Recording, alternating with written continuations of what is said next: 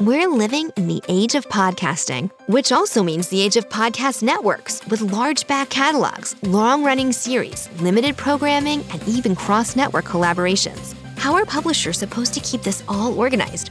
With Spreaker, of course. Spreaker's customizable publisher plan lets you organize your content exactly how you want it and gives you enough pod tech tools to monetize the largest back catalogs. If you're into premium offerings for subscribers, check out Spreaker's customized RSS feeds to upload and schedule exclusive content with ease. Or use our campaign manager to manage different campaigns from one central platform. Once your podcast business gets big enough, you can even add multiple networks to one account and collaborators assigned to each one. That helps keep the true crime series away from the comedy podcasts and make sure you get the advertisements that will resonate the most with your listeners. So let's move from the age of podcasting to the age of the podcast network with Spreaker. Head to Spreaker.com to learn more. That's Spreaker.com. The Leslie Marshall Show, the only true democracy in talk radio, of, for, and by you, the people. Live nationwide and streaming live at lesliemarshallshow.com. Call in with your thoughts at 888-6-LESLIE.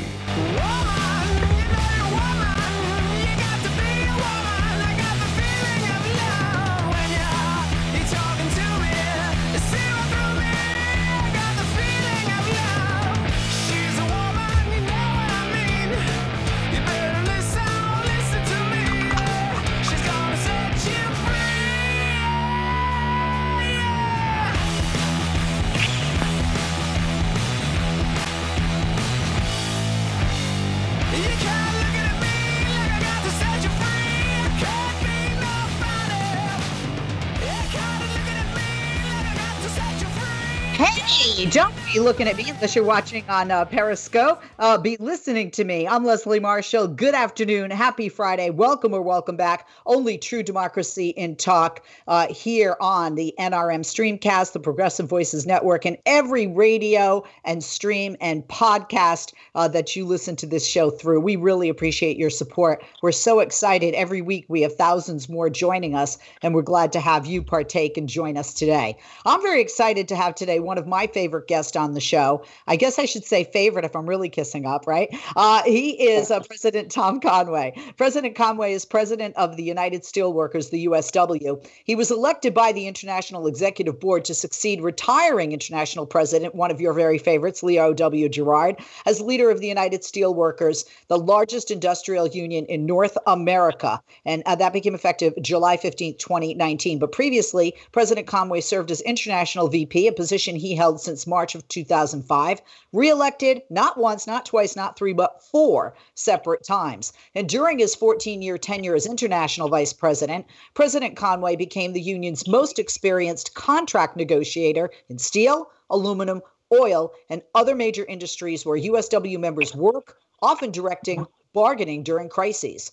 He's a United States Air Force veteran. Thank you for your service, sir. Grew up in a union family in New Jersey. His father was an active member of the International Union of Operating Engineers, so he is a union family guy. And his mother, she worked in a brush factory, and she successfully organized a union and negotiated labor contracts. I'm sure they're quite proud of their son following in their footsteps and achieving the position of president of this great union. Tom's been on the show many times over the past decade. Last time, October, always a force in advocating for the working men and women of America. Somebody's got to speak out and stand in the gap because certainly a lot of the corporations and a lot of the government officials nowadays don't do that. More than a pleasure to welcome back President of the USW, Mr. Tom Conway. President Conway, thank you for rejoining us, especially on this Friday with your busy and packed schedule. Thank you for taking the time. Good afternoon. Oh, Leslie, thank you. Thanks for a nice introduction. It's always good to be on your show. And it's always good to have you with us. I forgot you're from Jersey originally. My mom was from Brooklyn, but then moved to Fort Lee. So who knows? We're probably my Irish side a roundabout way related. I hope so.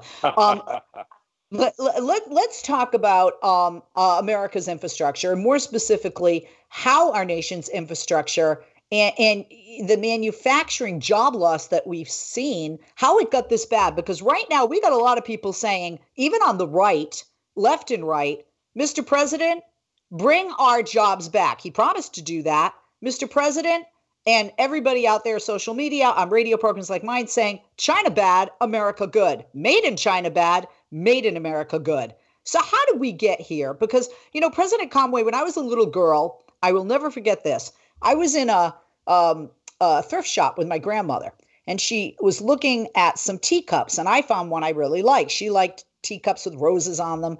And she flipped it over and she goes, this one's not a good one. Put it back. And I said, why not? And she said, see that? And it said made in China. And that's how I was brought up to believe. And many of us were brought up to believe and were raised, but things did change. So how did our infrastructure, how did the job loss in manufacturing get this bad, President Conway? Well, if you listen to economists, they'd like to have you believe that there's this magic hand of the market, and that really it's sort of God controls this stuff. And the market just takes care of itself and it flows. But the truth is, it's done and it's created by a series of laws that are created by men and lawyers and sharp people who have figured out how to take advantage of low labor costs, how to take advantage of no environmental laws, how to go and exploit other places and make a lot of money in the process. And so the trade place that we find ourselves in, and the economists who like to tell us, well, it's just the invisible hand of the market who does this, is nonsense. It is the invisible hand of the capital that wants this to happen this way. And finally, I think the country, in the most sad, eye-opening way, realized here in the last couple of months that we couldn't even find masks for our people to staff the hospitals and healthcare centers, and we didn't have ventilators, and we didn't have gowns, and we didn't have the fundamental things that America didn't have to fend off this virus. And it took us a scramble and a failure of this administration to invoke the Defense Production Act and to finally begin to turn the table to build the capacity to do that. And while we see that now, and it's pretty glaring, and the states had to get in bidding wars and go to Asia on their own and buy materials, that exists throughout our entire supply chain. And it just showed up here because we need it so bad. But after decades of this sort of free trade mentality that's out there, and we don't have to make anything on our own, it's beginning to show itself. It's very strained. And America's not going to find itself out of this economic deep crisis that we're in right now if we don't begin to make things here on our own, add value to them, put capital and labor against them, and bring them to a market here. And if we keep thinking that we can just buy them cheap from somewhere else while we don't have jobs ourselves, we've run out of runway on that. And so the country needs to have really a fundamental discussion with itself about what it's going to do about its manufacturing base and how it's going to preserve and protect it and regrow it. And I think we're at that point in time. I think the country has had its eyes opened in a shocking sort of a way. We now have 40 million people put out of a job over a 2.5 month period. And they're beginning to look around and say, well, there is something that's fundamentally broken about this system, and we've got to do something about it. And kicking the can down the road isn't going to do it. This is going to take real infrastructure. I mean, if you think about our infrastructure, we just had dams fail in Michigan and wipe out an entire community in Midland, Michigan, and flood entire towns on dams that we knew were faulty, and for the past 20 years have been warned that these dams are going to fail. And that's the condition of our bridges and our roads and our water systems. We leak 2 trillion gallons of fresh water a day in this country just because our water systems are broken. And our electrical system is old and it's weary and it's not as efficient as it should be. The yield drop across our grid is just really unacceptable.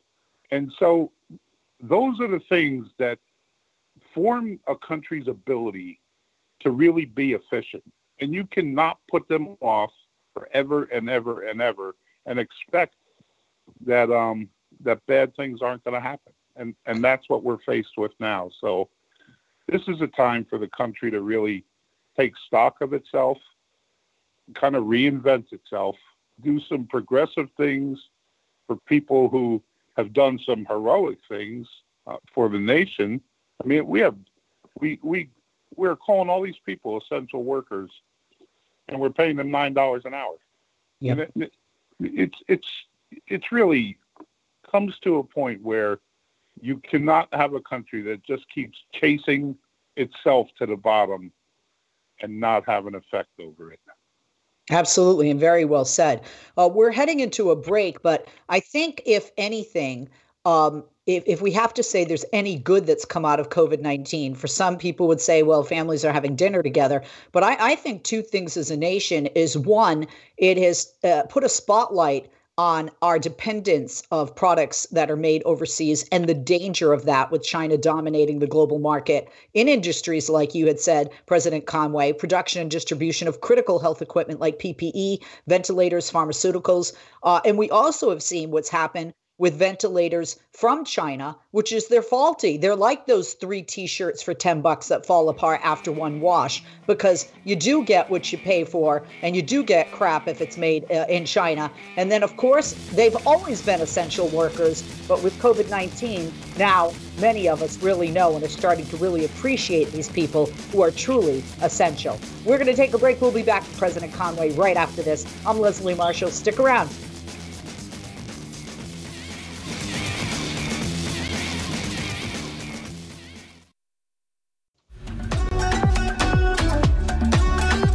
Follow Leslie on Twitter. Just go to www.twitter.com/Leslie Marshall, and we'll be sure to share your tweets.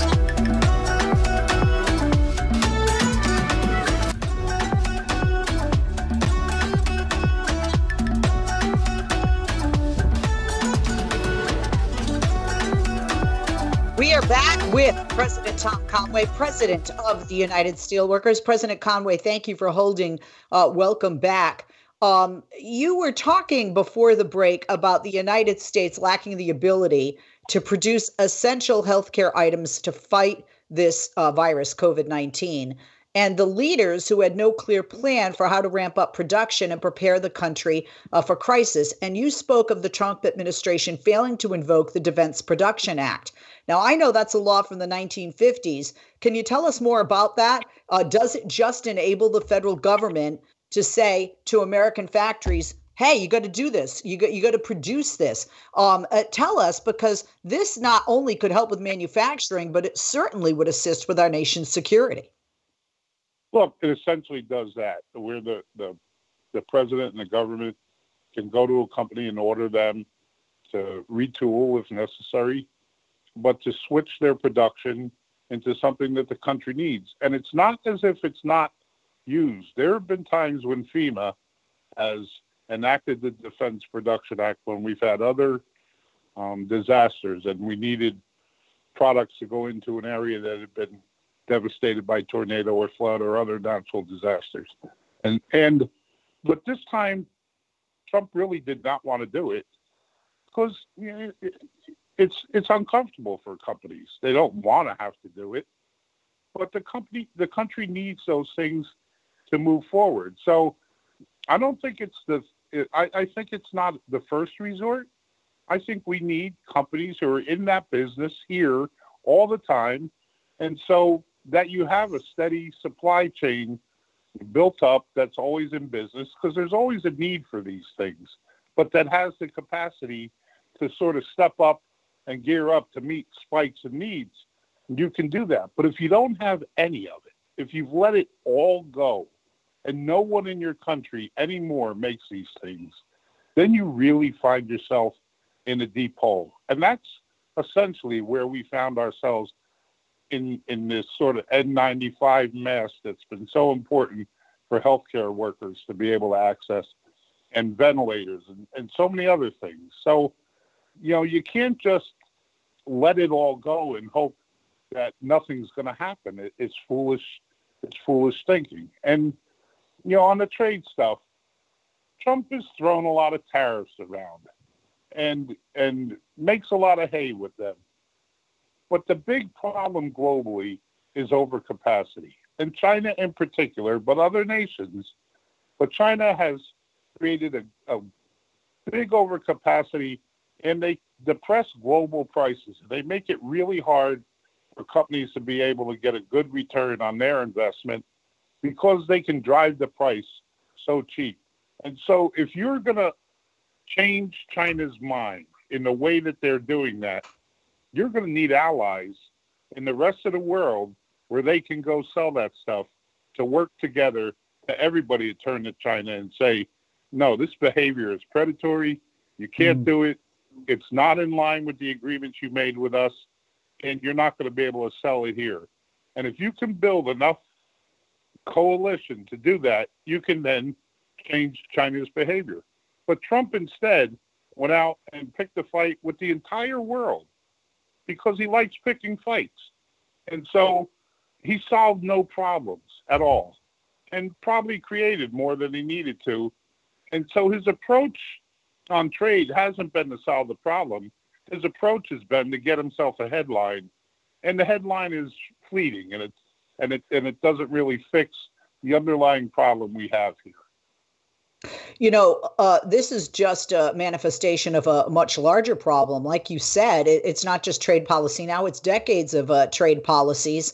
What we have found now is that really sad. Superpower leader in the world, nations such as us, is not even able to, even right now, continue able to provide for ourselves in times of a crisis like this, like COVID-19. There could be other crises, other natural disasters, war, God forbid, or other kinds of health issues, viruses like this on the horizon. Let's look back at some of these bad trade policies. Did it start with NAFTA? Which shifted manufacturing to countries that had, cheaper labor and environmental regulations that were looser. And we saw, areas like the car industry, heavy equipment parts, textiles, clothing, rubber products, furniture, valves, bearings, brake calipers, and appliances go out the door, costing the U.S. 1 million good family-sustaining manufacturing jobs. But then China and other countries being allowed to dump, certainly unfairly, steel, glass, tires, and paper into our markets and selling those at cheaper prices, undercutting our ability as American manufacturers to even compete in the market. Are those the two main culprits here, or do you see more, President Conway? Look, I think there are more, and I think NAFTA was sort of one of them, an early one, the beginning of it, and one that we were familiar with. But it's what sort of underlies what's going on in the European Union. A lot of resentment against the European Union. It brought about this Brexit, which is so problematic now in the UK. And NAFTA here cost it cost millions of jobs in the US. And when you lose 3 or 4 million jobs, you really do have a problem. I mean, look what we're struggling now. And we have 40 million Americans out of work. We have lost 4 million jobs that people had good family-sustaining lifestyles on. They had a good wage. And we've allowed them to sort of slip between our fingers because you think you can get it cheaper somewhere. It's going to be cheaper in a big box store. And that sort of short-term mentality really is beginning to show its strains. And everybody thinks, well, I'm gonna make a lot of money because I'm gonna get something made cheap in China, and in the short term, some of them may, but many of them are finding out in the long term, if you don't have a market you can sell it to, if you don't have a good quality product, it doesn't last, and you've got to build businesses that last and that people can have sustained jobs with. So look, the displacement has been significant.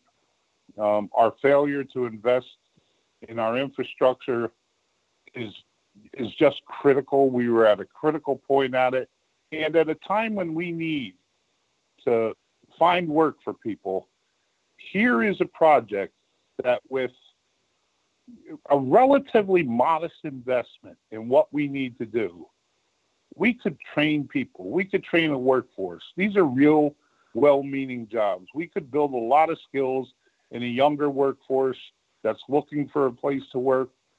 Doing our infrastructure and doing it right and outfitting our homes and making them just stop the leakage that comes out of the lost heat from our homes, of the lost water that we lose every day, of sustainable ways of going forward with energy. I mean, there's so much we could do on infrastructure that creates really good jobs for people. And you know what? We're going to talk about that after this break. I apologize so much to interrupt. We're going to take a quick break. We're up against a hard break here. Go ahead. President Conway, quick break. And when we come back, we'll talk about that infrastructure investment, a significant investment, and how best our nation could do that.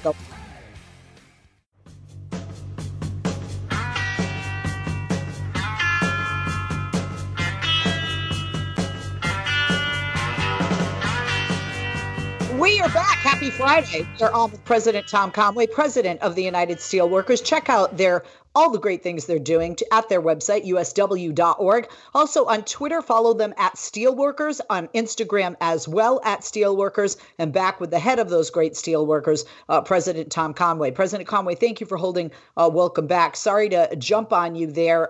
We were up against a hard break. But you were talking about infrastructure investment. And, I have heard I have heard the USW, I have heard other union leaders talk about a way to help reignite domestic manufacturing would be through a significant infrastructure investment.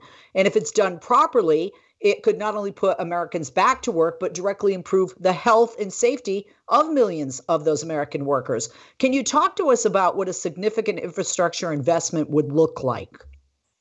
Look, I think you got to start with like $1 trillion more, but you have to make that investment in the country and in our dams, in our locks, in our waterways, in our roads and bridges, in our electrical grids, in our homes. I mean, if you think about if we developed a program that we could go into every home and put in high efficiency equipment, both in the kitchens and in your dryer and washer and your hot water heater, we could save a tremendous amount of energy need, stop a whole lot of leakage in houses with just simple caulking programs, and train people on how to do that. And that work could go on for years and years and get a lot of people the skills they need, while at the same time we're saving a lot of energy. We're doing some smart stuff in just the infrastructure of our homes.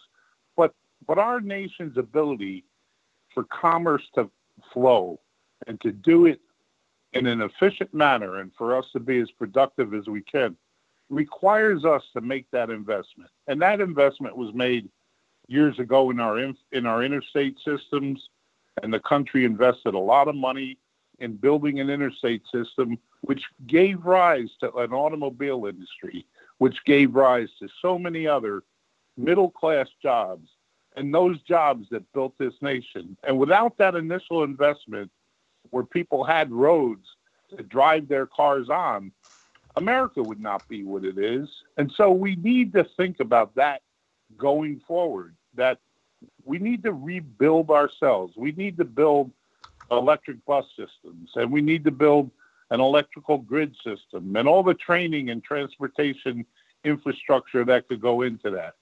And our bridges, the people who assess bridges in our nation, the engineering organization who pays attention to it, they rate our nation's bridges on the whole at a D+. Our bridges are old. Our ability to cross our rivers and our spans of mountains need attention. And you cannot just run things into the ground and run to failure and then hope for the best. It's just a foolish approach. And instead, we do a tax break for the very, very wealthy and a bunch of corporations to not pay money, and we hand them the equivalent of that money to do that infrastructure investment. And they're not going to do that with that money. So they're going to buy some more rich people stuff. You're going to buy some more yachts or a couple more diamonds. Or I don't know what you're going to do with it, but you're not going to make that kind of investment in spite of what they say. And so it is sort of a societal issue, and it's a role of government and a government that's serious. When this president ran, he said he was going to do an infrastructure investment program. And it was one of the first things he talked about when he was coming down the escalator. And he's never done it. And in fact, when it got very serious, he told the Democrats, well, if you're going to investigate me, I'm not going to do infrastructure with you. And it's that sort of childishness and foolish approach to failure and the willingness to let the country continue to fail because of your ego. And we just need to change things and need to get serious about an infrastructure program in our country. Absolutely. I mean, leaders, you are a true leader. You lead by example, President Conway, and that's what any president of a nation should do. Earlier in the show, you talked about that dam failure disaster in Midland, Michigan that devastated the community, displaced thousands of people, and demonstrates the high stakes for proper infrastructure investment. You also mentioned that officials had known for decades, over 20 years, that the nearly 100-year-old Edenville Dam was inadequate for holding back water levels of that magnitude. Yet the federal government failed to invest in fortifying it. It left the state and our nation vulnerable, and we're already in a pandemic. So my question to you is, what I don't get, President Conway, is the politicians, whether they're Democrats or Republicans, in the various states, Michigan is one example, where they have a bridge, where they have a dam that has a D or F rating, because we've seen our infrastructure very poorly rated across the board. Why aren't they doing more to push their party and this president, especially if they're a Republican, to fix it? Because if nothing else, it helps them on a local level get reelected for the House or the Senate next time around, because the people will say, hey, they did something for me here in Michigan. And obviously that isn't the case. So this to me shouldn't be political. This to me is common sense and can help somebody politically, whether they're red or whether they're blue. Look, this whole question, Leslie, frankly, drives me crazy. And I sort of go to the old adage, just follow the money. And so if a group of a community of people in Midland, Michigan, and all of those people who work there, and this covered a big area of people who are struggling with a virus, and now their homes are wiped out, and they're under 25 foot of water. But they weren't making a lot of campaign contributions. The people making a lot of campaign contributions were the people who were doing all the offshoring, who were making all the short-term money. And so if someone came to them and needed a $10,000 campaign contribution, that was a rounding error for them. And in the end, that's what happens with our political system. And people look to where the money's flowing into them. And if it's not flowing in from communities like Flint, who are forced to get their water out of bottles now, and still years after that system's been opened up, and it's sort of not where their bread is buttered. And so it's such an unfortunate system that America's fallen into it. But it is kind of, you just follow the string of money and you follow who's important. And if you're going to give tax breaks to a whole bunch of people who can then afford to fund your next campaign and you can never get put out of office, what do you really care about a bunch of people who really are never going to send you a campaign? You're going to be, and there are good, decent people in political office who want to do the right thing, but they are up against this system of campaign finance and Citizens United and all kinds of money that flows in from all sorts of places that inhibits America's ability to take care of itself and move forward. And the role of government that I always thought was to stand between the powerful and those who weren't has been lost. And it's now in the hands of lobbyists and corporations and people who can write the laws for their own benefits. You wrote a blog that was titled America's Infrastructure Crisis. And you talk about when Donald Trump became president, pledging a $1 trillion national infrastructure program. You talk about his failure to deliver any rebuilding campaign at all. And to your point just now, that Americans still drive over decrepit bridges and raise their families in the shadows of aging dams. Was Donald Trump 4 years ago disingenuous when he made that pledge because of that follow the money idea, President Conway? Or do you think that's something he wanted to do and then found it wasn't going to be beneficial to him financially? Look, I think he ran up against his party. If he meant it, he should have been able to follow through, because clearly his party does anything he tells them to do. They're terrified of him. And the truth is, he knew it was an important issue for people in the country, and he knew he could rhetorically speak about it and get elected and then do nothing about it. And that's what I think his mode of operation is. And I think we see it more and more as time goes on. So, look, he's been very good at sort of measuring the angst of people and playing on it and dividing with it and convincing people that he's on their side and then doing nothing with it. And he's got a history of it. And absolutely. A history of broken promises all the way back to his steak company and his wine company and his university. Very, very, very, very true. Mr. President, we'll be with you in just a moment. Mr. President Tom Conway, President of the United Steelworkers, is our guest. Keep watching. If you're on Periscope, keep listening every other way you get this show. I'm Leslie Marshall. Don't go away. More about our infrastructure system right after this. Don't go away.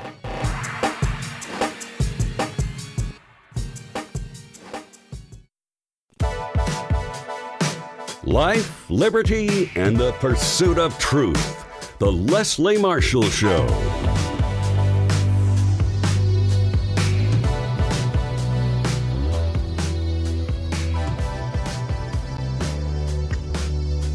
We are back with President Tom Conway, president of the great union, the United Steelworkers. Check out their website, usw.org. Follow them on Twitter and on Instagram @Steelworkers. Back with President Conway. And for those of you holding through the break or just joining us, thank you for doing so. President Conway, we were talking about infrastructure. And 3 years ago, the American Society of Civil Engineers gave the infrastructure in the United States an abysmal D+ rating. Americans make 188 million trips across thousands of deteriorating bridges each day. There are breaks in aging pipes that waste more than 2 trillion gallons of treated drinking water every year. You talked about Flint, Michigan, the water crisis there. Our nation depends on electrical lines quickly reaching the end of their life expectancy. People forget. I think they think of just bridges, just dams when it comes to infrastructure. Obviously, if you don't have electrical lines reaching where they need to go point A to point B and they're at the end of their life expectancy, the possibility in the future or in the present into the future of more frequent power outages is a given. So infrastructure failures threaten our lives, threaten our properties. They disrupt the operation of entire cities. They staunch the flow of commerce. They also interfere with our national security, correct? Yes. Look, a lot of the same materials that go into having a sound infrastructure go into having a sound defense, and maybe not directly in munitions, but if you can't move your materials across your country, if your railroads aren't in good repair, if your roads aren't in good repair, if your airports are old and dilapidated, and you can't move the things you'll need at the time of national defense, you're going to be disadvantaged. And so the idea that infrastructure is just about transporting people across bridges is really sort of naive. I mean, we really need this in so many ways. And Americans have this great common sense and sort of know, look, if I don't do repairs on my car, if I don't take care of my home, if I don't take care of my property, and I just let it get run down, it's going to fail. And that's what we're doing with our infrastructure. And we can't do it any longer. We have to be able to take a look at it. And I think this COVID virus, as difficult as it is, we're going to be in a slow period of recovery in some of our manufacturing sectors. And developing and quickly going to work on an infrastructure program can help us tremendously, both in the short term to find jobs for people and in the long term in the health of our country. And so as we're thinking about what the country is going to do going forward, we can't minimize this. And I want this country back up and open and running more than anyone else. I mean, our folks work for a living and want to be at work, but you have to do it safely and you have to do it smartly. And you can't whistle past the graveyard, to use a really lousy phrase about this one. If you think about this, we're at 101,000 lives lost. And people will say, well, it's a majority of really elderly people. Maybe it's not so bad. If you take that and divide that by 143, which are the number of seats on a 737, and think about crashing in America 12 and 13 airplanes a day and killing everybody on board, we would be beside ourselves. We would be in such a panic. But we're sort of being told now, oh, you don't need masks. You don't need to worry about this. Just go back to your regular routine. That's not good for the working public. It's not good for working peoples. We have to go back when it's right, when it's safe, when we know our workplaces are safe, and we have a sound system to not see this happen to us again. Absolutely, without question. Would you say that Buy American provisions are crucial to the success of being a part of a long-term infrastructure program? Well, I don't know how people think it's wrong to use American tax dollars to rebuild your own country. And I think other nations around the world do it as a matter of course and think nothing of it. And without these series of trade agreements that have come about that sort of hamstring us in that area. But I think that is a fundamental sort of right, a sovereign right of a nation that, you know, if I'm going to rebuild my country and I'm going to pay to do it, I'm going to get the jobs out of it before anyone else does. I don't think that's protectionism. I just think it's a smart investment of your tax dollars. And instead, you hear such crazy arguments about it, like, well, we've got to open bids up to China. That's just chasing the cheapest way out. And in the end, you're going to end up with people without jobs and your investment and your infrastructure coming from somewhere else in the world. And it's just not a good economic model to promote any longer. And it's never been good, and it's showing itself to be really faulty and flawed. Well, the other thing is we're not just putting Americans back to work by expanding the nation's manufacturing capacity. We're also ensuring that we have the highest caliber craftsmanship because, you know, there are not just environmental and labor issues in China and other countries overseas that, you know, and low paying and, you know, almost indentured servitude or slave labor practically with the wages that they're getting there. But here in the United States, you know, because we have regulations and because we have unions and union workers, we're going to have the highest caliber craftsmanship, correct? So in other words, you know, we are getting what we pay for, but we're getting something that's going to last, which in the long run is, you know, if you have to keep buying something over and over because it's not made well and it breaks, that's not cost effective. So this is a win-win. You put more people back to work, but at the same time, you get a better product and that product's going to last longer. Look, I don't think there's any question that people think American-made products are good products out in the world market, wherever they are. And even better than that, people do rely upon a union label, and they understand that a union-made product, there's a quality and a professionalism that goes into it, and it's a product that's worth in buying and keeping because you're going to have it for a long time. So I think people understand that. But they get pushed to with a price point.